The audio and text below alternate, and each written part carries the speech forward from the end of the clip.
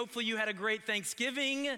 Maybe I'll be the first to wish you a Merry Christmas. Can you believe it's almost December? You know, at the Odom home, Friday for us, Friday was the day that the Christmas music was allowed to begin playing. And we had a debate on the stage a few years ago about when you start your Christmas music, but Friday for us was decoration day. It was pull out the tree, unload the garage with all the stuff, and let's get decorated for Christmas, and you start playing all the music, and there's this song that says, you know, it's the happiest season of all. Christmas. Thanksgiving, the holidays, everything's supposed to be perfect. Even maybe you feel a little bit of that pressure that everything is supposed to be perfect. And then Friday, I'm on the driveway and I pull out that bin of last year's Christmas lights and I begin to plug them in to test them. You know where this is going. And last year when they were hanging, they fully lit up. But when you plug them in, it's like, yes, yes, yes. And at the very end of the strand, right? Nope. And you're like, okay, this is the moment of truth. You have to decide, are you gonna spend the rest of your day trying to solve if it's a fuse, if it's a bulb, which bulb, if you touch it this way, it comes on. If you lay it down this way, it doesn't work. And you have to decide. So I made the executive decision this year. Karis and I were out on the driveway and we were testing them. And I just said, anyone that doesn't work, just throw them over there. We're throwing them away. I'm not doing it this year. This was the year I said, I'm not doing it. It's the happiest season of all, but it's not always the happiest season of all. Because Friday night, I gathered my family around the TV and I said, Odom family, we're gonna watch the mighty Gators play football. And then a couple hours later, we turned it off and I said, everybody go to bed. And then I sent a text message to our lead pastor, Corey, and I said, hey, Corey, I hope your Saturday is better than my Friday night. And if you pay attention to college football, I think some of you here were even hoping he was preaching today so that you could find him and rib him, because Ohio State doesn't lose very often. But Saturday was a day as well that my Gators go down Friday night and the Buckeyes go down Saturday. And I'm listening to this song, it's the happiest season of all, and I'm thinking, no, it's not. No, it's not, right? But in reality, it really is a season that we make up, we build it up to be this perfect month. When in reality, for many of us, it's not. Maybe even with Thanksgiving week, you experience some real family relational challenges. There may be people that you kind of avoid for 11 months out of the year, and then in late November and in December, you have to spend some time with them. Maybe this is a season. Just this morning, I was talking to one of our church members whose spouse passed away a number of months ago, and this is their first Thanksgiving without their spouse. It'll be their first Christmas without their spouse. And I said, how are you doing? And he said, man, it's been hard. Thanksgiving was okay. I'm not sure how Christmas will go. It's the happiest season of all, but you know, it's not really always the happiest season of all. I want to invite you, grab your copy of God's Word and go to James chapter 1. We're going to see what does God have to say to us today about how do we respond maybe in the holiday season when it's supposed to be perfect, but when life's not perfect. Or maybe just at any time during the year when life's not perfect. Go to James chapter 1. The author of this is Jesus, his brother himself, and he's writing, which is important. He's writing to a group of Jewish Christians that have been dispersed. They've left their homeland. Even some families have been separated. They're going through persecution, economic persecution, going through some significant challenges. And James writes a 5-chapter book that's very practical. If you're looking for a book that's going to give you practical ways to live the Christian life, the book of James is great. And this morning we're going to look at just 4 simple verses. James 1, verses 2 through 4 and verse 12. Here's what James has to say. Count it all joy, my brothers, when you meet trials of various kinds. For you know that the testing of your faith produces steadfastness. And let steadfastness have its full effect, that you may be perfect and complete, lacking in nothing. Then you jump down to verse 12. It says, blessed is the man who remains steadfast under trial. For when he stood the test, he will receive the crown of life, which God has promised to those who love him. Let's pray together, church. Father, we come before you this morning as we open your word to us. God, we pray today that we would hear from you. God, I pray that you would move me to the side and that you would just speak, that your word would go forth, and Father, that you would change us from the inside. That God, may our Christmas season look different this year as we lean into you. In Christ's name we pray, amen. Amen. This morning I want to give you the big idea. It's the big idea for the passage that we're going to look at this morning. And here's the big idea. Trials can either lead us toward the Lord or away from him, depending on how we respond. It's the response that matters. Whatever you came into this morning facing, whatever, when you walk out these doors, it's going to be waiting for you. It's how we respond that matters. Does it lead us toward the Lord, or does it actually cause us to drift away and pull away from him? So this morning, as we dive into these few verses, we're going to see 5 things about trials. 5 things that kind of come from the text this morning. Here's the first things we're going to see, is that trials don't discriminate. Trials do not discriminate. Look with me in verse 2, the last half. It says, when you meet trials of various kinds. W-H-E-N, not W-I-N. Florida didn't experience that Friday night. But it's a W-H-E-N. We will all walk through trials. It doesn't discriminate on age, socioeconomic status, family upbringing. It's kind of like waves in the ocean. They come and they crash and they rescind, and another one's on the way. I don't know about you, there's been so many times, even recently, that Aaron and I, my wife and I, are talking about things. Okay, I think we've got this situated, and I think we're in a good spot, and before you know it, boom, the next thing happens. Well, we weren't planning on that. Well, we weren't looking towards that happening. The unexpected things of life happen. And it says when you meet trials of various kinds, there's all sorts of trials that come our way. Maybe you're a kid in the room. There's trials that little kids run into, or teenagers, young adults, senior adults, whatever season of life you're in, there's trials for those seasons of life. Maybe you're experiencing with the inflation some financial challenges. Now, many of us are navigating those, or maybe some health challenges. Maybe things that you didn't expect. You recently went to the doctor and they gave you some news that was shocking. Or maybe there's some things that you're walking through that you didn't expect. There's simple trials that last a day.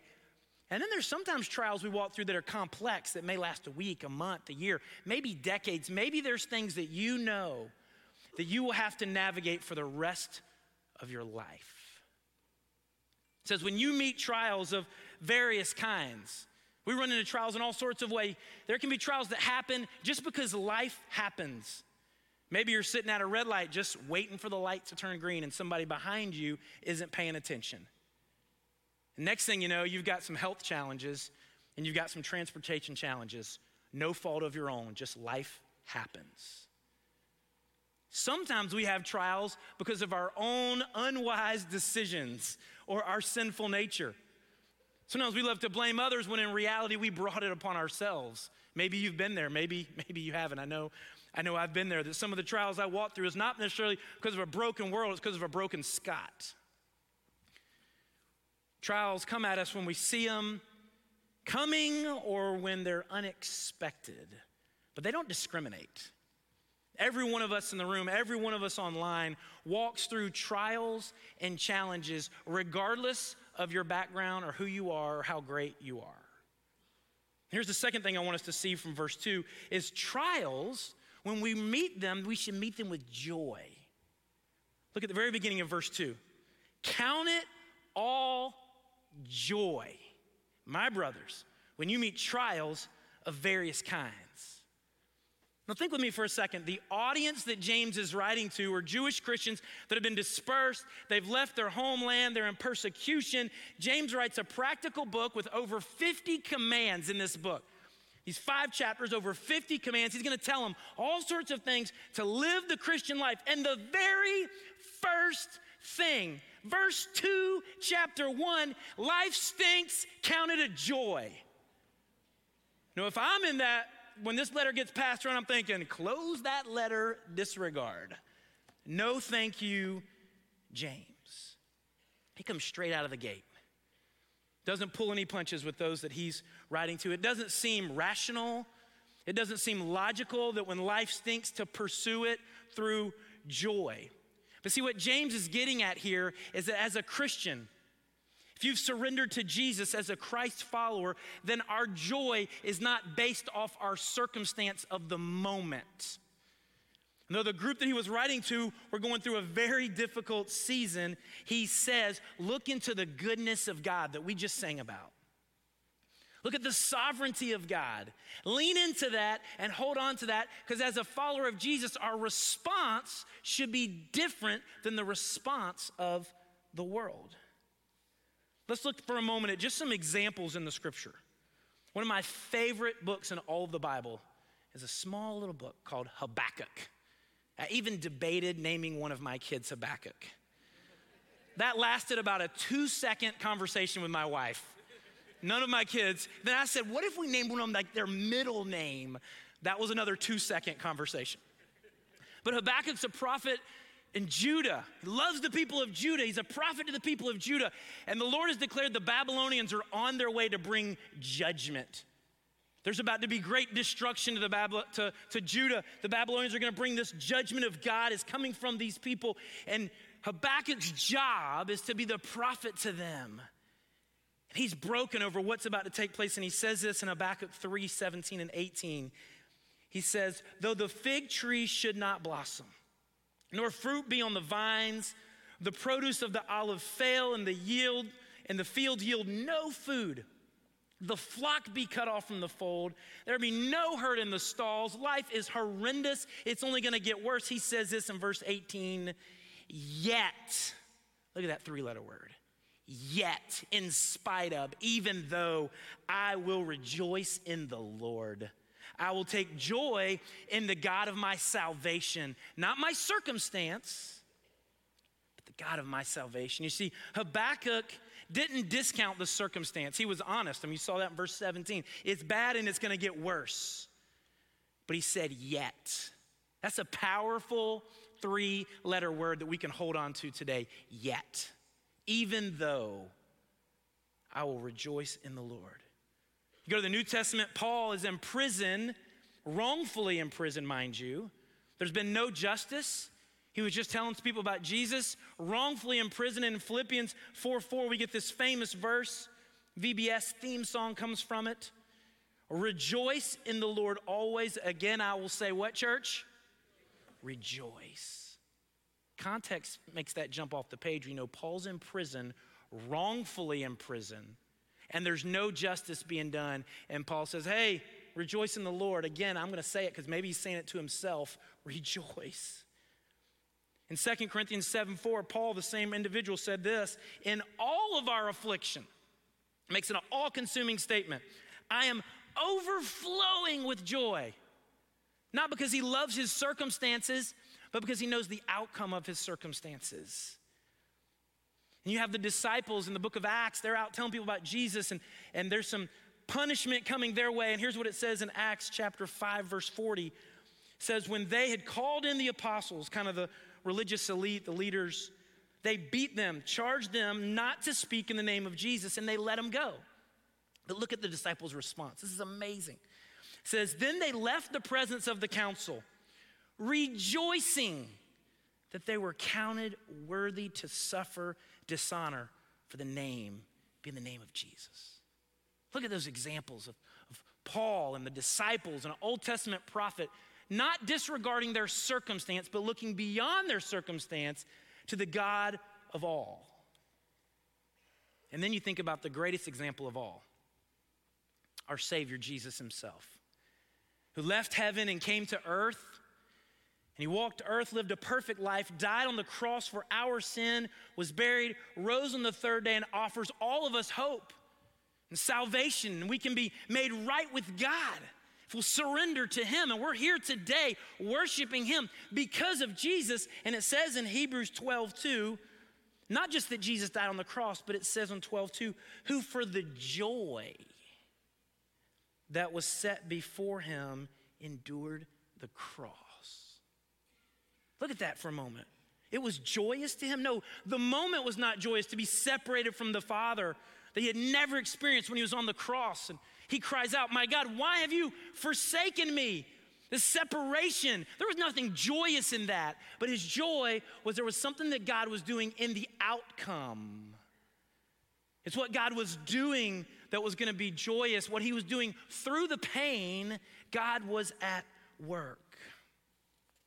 We see all of these examples. Now, understand this morning here at Bell Shoals, we want to be authentic people. I'm not talking about disregarding what's really taking place in your life and having a fake church smile and just acting like everything's great when it's not great. I mean, cancer and health challenges are not good. Hurricane destruction to our property is not good. Relational strife is not good. Loss of life is not good. Financial hardships are not good. They're all effects of sin and the brokenness of our world, of which Jesus came to make all things right, to make all things new. So this morning, I'm not saying look at your circumstance and put on a fake smile. We need to be real, we need to be authentic, but we see in these New Testament examples that in the difficult moments, they look beyond the moment and they look to the God of all things. So we see in this verse 2 that trials don't discriminate and they should be met with joy, but why? The big question to me as I unpack this text is why meet them with joy? That's great, have a good attitude about it, great. But why should we meet them with joy? Well, look at me in verse 3. It says, for you know that the testing of your faith produces steadfastness. Here's the why. Because trials produce toughness. Trials, they're doing something. They're producing something. Here it's called steadfastness. When you dive into that word, that's endurance. That's toughness, perseverance, tenacity. It's a word that speaks about the ability to stand up when something is pressing down on you. See, what God is doing in your trials is he's producing something in you. He's doing something in you. He has a greater purpose, and it's the ability to cause you to be able to stand up under something that's pressing down on you. A faith that is tested is a faith that gets stronger. When a faith is tested, it gets stronger. Paul said the same thing in Romans 5:3. He said this, we rejoice in our sufferings, knowing that suffering produces endurance. He basically said the same thing James said. Suffering produces something, and it produces endurance. Something that's happening. God's doing something. We live in a little neighborhood in our area here with a few homes, and it's about a 7-year-old neighborhood, and there's a few residents in our neighborhood for whatever reason. And when you build a neighborhood, they put all these trees in between the sidewalk and the road, which are awesome for about 15 or 20 years. And then all the sidewalks start to bubble up, and it's like, why did we do that, right? Every neighborhood around here does it. So in about 10 years, that'll be happening in our neighborhood. But there's a number of residents, I don't know a number, but a few in our neighborhood that when they planted those trees, they put the ropes up to hold the tree in place, right? They put the ropes up and they're gonna hold the tree in place because the tree needs to get a little stronger to withstand things. Well, there's a couple of trees in our neighborhood that they never took down the ropes. So 7 years later, there's a couple of trees in our neighborhood sitting right along the sidewalk that the ropes are still there. And do you know what? Those are the most immature, weak, and small trees in all of the neighborhood. Well, why is that? It's because the roots have never had to grow. They've never had to be strained. They've never had to be challenged. They've never had to walk through trials. So they get planted and they're just kind of the same little tree sitting there because they've never been pushed. But the trees that had the ropes removed over a little bit of time, now the roots had to go deep when there was a season of drought. When the wind comes, the roots had to be strong to hold the tree upright. In order for the tree to meet their full potential, they needed to go through the elements and to get stronger. And once they got stronger, they'll last decades. And these little trees, if we take the rope down, they'll just fall apart. Some of those trees I'm talking about actually were laying down like this after our little windstorm recently, and they pulled them back up with the ropes and put them back down. I'm like, just dig up the tree, put a new one. It's never gonna look good. I drive by it every single day. Like, what are we doing? Maybe in the middle of the night, I'll just chop it down, right? I won't do that. Don't fail my neighbor. I won't do that, right? But the reality is those trees have gotten stronger, the ones without the ropes, because they went through trials, the elements, in order to meet their full potential. Know this, when you're walking through a trial, God's doing something bigger than that moment. When you're walking through something and all you can see is that day, and you're like, what in the world is going on? God's doing something bigger than the pain of that moment. He's producing something in you. See, trials are not an enemy of your faith. Sometimes we view trials and challenges as an enemy of our faith. Actually, you could argue they're the best friend of our faith, because that's what grows us stronger. I mean, we're getting to the end of this year, and there's gonna be all sorts of things on TV and places kind of celebrating 2022 and leading towards 2023, and what does next year hold? And the reality is, nobody knows what next year holds. Because nobody in 2019 was like, we're about to shut the world down. Nobody said that. Because nobody knows what 2023 holds but one person. He knows what 2023 holds. God of the universe knows what the future holds, and here's the deal. He knows what you need to walk through 2023 and beyond, and he's preparing you now, producing in you a toughness. He's doing something in you so that you can stand up. Whatever's gonna be pressing down on you, he's preparing you for that moment. So we walk through it and we think, what is going on? We don't need to always ask the why, God. We need to ask the what are you doing? What are you preparing? What needs to grow in my life and be developed? Because he knows what the future holds. And he's preparing you for the future. So those are three things we've seen this morning. But here's the fourth thing, is that trials mature our faith.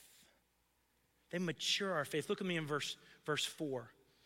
See, when you produce this toughness in you, verse 4, and let this toughness, this endurance, this steadfastness have its full effect. Let's let it flesh out. What's gonna happen? That you may be perfect and complete, lacking in nothing. No, this perfect here is not a perfection like you're gonna be sinless. It's speaking of completion, wholeness. See, when God begins to work in you, he's producing this steadfastness, this toughness. And then when that has its full effect, when you get all of it, it begins to build you up, mature you, complete you. It begins to do a great work in your life that only trials can be used to be part of completing you. It's kind of that laboratory idea. In the laboratory of trials is when your faith gets grown and strengthened and matured. Begins to develop.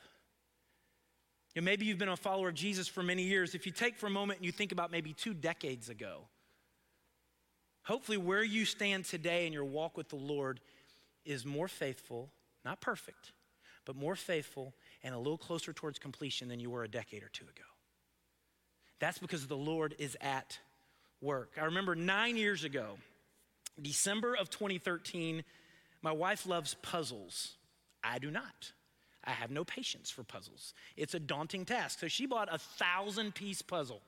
And this box had like 8 billion colors on it and was all this candy. It looked like, to me, immediately when I saw it, I thought, this is a literal impossibility. Every piece looks the same. It's not like, every piece looks the same. It's just like some abstract art looking kind of thing. And she said, no, we're gonna do this over Christmas. So we'll set up a table, it'll be kind of a family project. We'll do it over, the week or two over Christmas. It'll be great. Okay, here we go. Mind you, we have at this point, 2 preschoolers and 2 young elementary age kiddos. We're all gonna do this 1,000-piece puzzle as a family. It's gonna be awesome, right? So we start working on it, and you work on it, and I randomly walk by and find I'm the guy that I have to find all the edge pieces, because they're kind of like the straight end. Other than that, I can't deal the middle of the puzzle. I'm like, let me help get the frame. You guys can do the inside.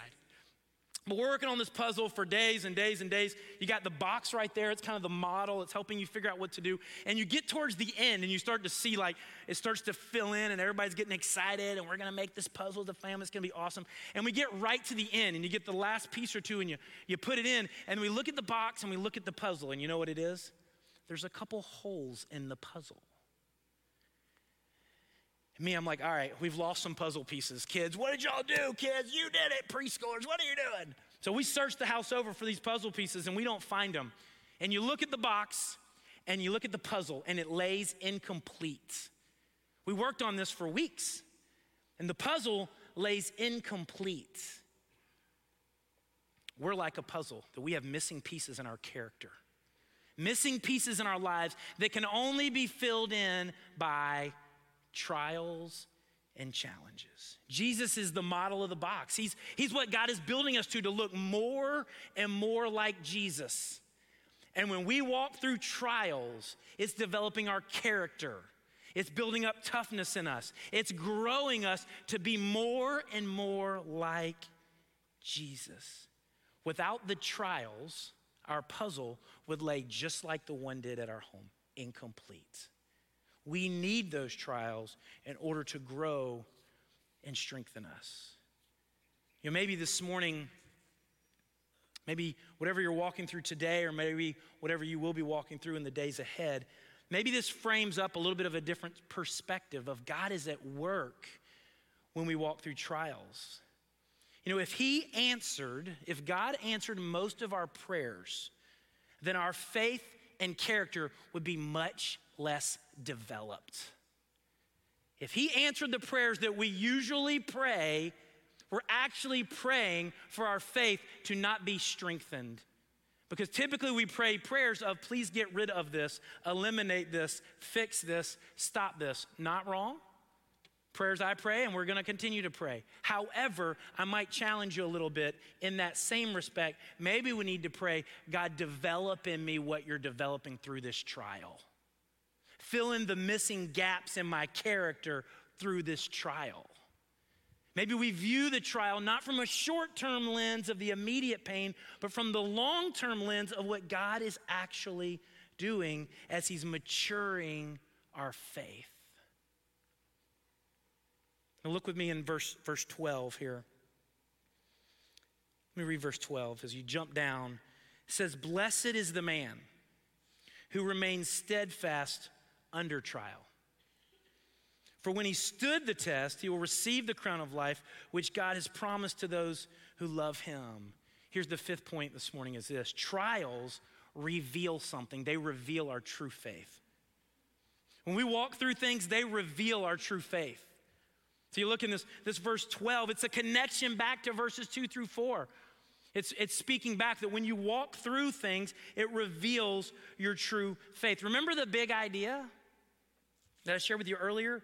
Trials can either lead us toward the Lord or away from him, depending on how we respond. Trials can lead us to step in and lean into the Lord and call out to him more, or we begin to pull away, begin to isolate ourselves. I don't know how many times I've spoken with church members who begin to walk through a very difficult season of life. And there's one of two responses. Many times church members will pull back, disconnect from their life group, pull back from their friends and begin to isolate themselves because it's so difficult. That's the exact opposite thing we should do. When it says here, blessed is the man who remains steadfast under trial, we need to lean into the Lord. We need to lean into our Christian friends to hold our arms up, to encourage us, to help us. The enemy would love nothing more than when you're walking through a difficult day for you to isolate and pull yourself back from the church, from your godly friends. That's what the enemy wants you to do. The Lord wants you to lean into him, lean into your friends. It's the greatest thing you can do. You hear it at Belchels back in August, we preached a series about the pathway. We talked about that in spiritual growth, we need to worship the Lord. And we need to connect with others in life group because we're made for community. We're not to do life alone. We're to serve in ministry and missions, and we're to grow deeper in the Lord. If you're here today and you're just coming to worship, you're missing out. For you to remain steadfast under trial, you need people to come alongside you. That's where that connect piece in our pathway is. For you to connect with others in life group. People in a similar season of life that can encourage you and pray for you and care for you. And if you're not plugged into a life group, then you're trying to walk this Christian life alone. And we were made to do this together. So that when one of us struggles, we can help each other. And we can really encourage each other. And maybe for you as well, maybe you're walking through something that you need to be part of a smaller discipleship group. And we have a D groups, discipleship groups that are meeting. We have about 25 groups that are currently meeting across all of our campuses. 100 and some church members are plugged into these disciple-making groups. Maybe that's something for you that would cause you to grow deeper in the Lord. We've got an interest meeting actually next Sunday, December 4th at 2 o'clock in our adult ministry building, if that's something that you believe that you need in your walk with the Lord. But let me just encourage you, when you walk through life's trials, here the text says, blessed is the man who remains steadfast under trials. It's hard to remain steadfast when you pull away from the church, when you pull back from the Lord, when you pull back from others. We need to lean in. In the most difficult moments, you shouldn't pull back. You need to lean in. You need to press in. I love this couple of verses here in 1 Peter chapter 1 that really summarizes what we've looked at this morning. Here's what it says in 1 Peter chapter 1, verse 6. Peter says, in this you rejoice, though now for a little while, if necessary, you've been grieved by various trials. I mean, here's Peter saying, rejoice, you're walking through various trials. And look in verse 7. So that the tested genuineness of your faith. You walk through trials, it reveals your true faith. It's testing how genuine is your faith in Jesus. He says it's more precious than gold that perishes, though it's tested by fire. When we're in trials, it's tested. But look at the result. That it may be found to result in the praise and glory and honor at the revelation of Jesus Christ. Man, I want nothing more than for my life to point others to Jesus. That whatever I walk through, that ultimately it doesn't point to me. Ultimately, it points to the praise and the honor and the glory of the person of Jesus Christ. That's what we're to be about. When we remain steadfast under trial, when we hang in there, when we struggle, when we lean into others, man, it gives praise to Jesus, the fact that we're pursuing him and he's holding on to us. Man, I'm reminded a number of years ago, there was a new high school football coach. He had rolled up to his high school and was trying to figure out how he was going to prepare for the next year. Obviously, he was hired because there was major challenges in that high school football program. And this was a number of years ago, back when you could do 2-a-day practices. You remember that? When you were allowed to do 2-a-days. And the coach told everybody that was coming out to try out for the team and had been on the team the years before, he said, here's what we're going to do. For the next 2 weeks, we're going to have practices twice a day. 14 days, 28 practices. A morning practice and an afternoon practice in the crazy heat. And here's what's going to happen. After 28 practices, if you're still here, you're on the team. And after 28 practices, if you said, this ain't for me, and you've quit, and you walked away, it's just too tough, then you're not on the team. So they began having these practices day after day after day. And of course, the number of players that were trying out was a huge group, and then it started whittling down. As it got more and more difficult, it started whittling down. And late in the second week, one of the players was down on his hands and knees late in the afternoon. He was exhausted. He was spent. Everybody was kind of toast on the team. And he's sitting on this football field, down on his hands and knees, and he just kind of leans up, gets his head up, just enough energy, and he just yells out of the blue, I'm still here. And it just kind of resonated across the field, and he waited a second, and he just yelled it again, I'm still here. Some of the other players kind of heard that thought, and they thought, yeah, a bunch of my buddies, they're no longer here. They've quit. It got too tough for them. They walked away, and so these other guys start yelling out, I'm still here. And before you know it, across that football field, chorus rang out of people just yelling out, I'm still here. Their mere presence was enough for them just to be there and make it. You know, sometimes in the Christian life, we just need to yell out, I'm still here. Sometimes it's not about always having it all together. Sometimes it's about getting up on a Sunday morning and showing up and saying, Jesus, I don't even know how to sing this song. I don't even know how to raise my hand. I don't even know if I want to be here. I'm struggling. And you can say, but I'm still here. Sometimes it's about just saying, I'm still here. Let me encourage you today, if you're here and you're struggling in your marriage, don't quit. Don't walk away. So easy to act like everybody's got it all together. Marriage is the greatest institution to reveal our sin and the greatest institution for sanctification like nothing else. Don't quit. Hang in there. Hang in there. Be as faithful as you can be. Parents in the room, I've got 4 kids. Parenting's tough.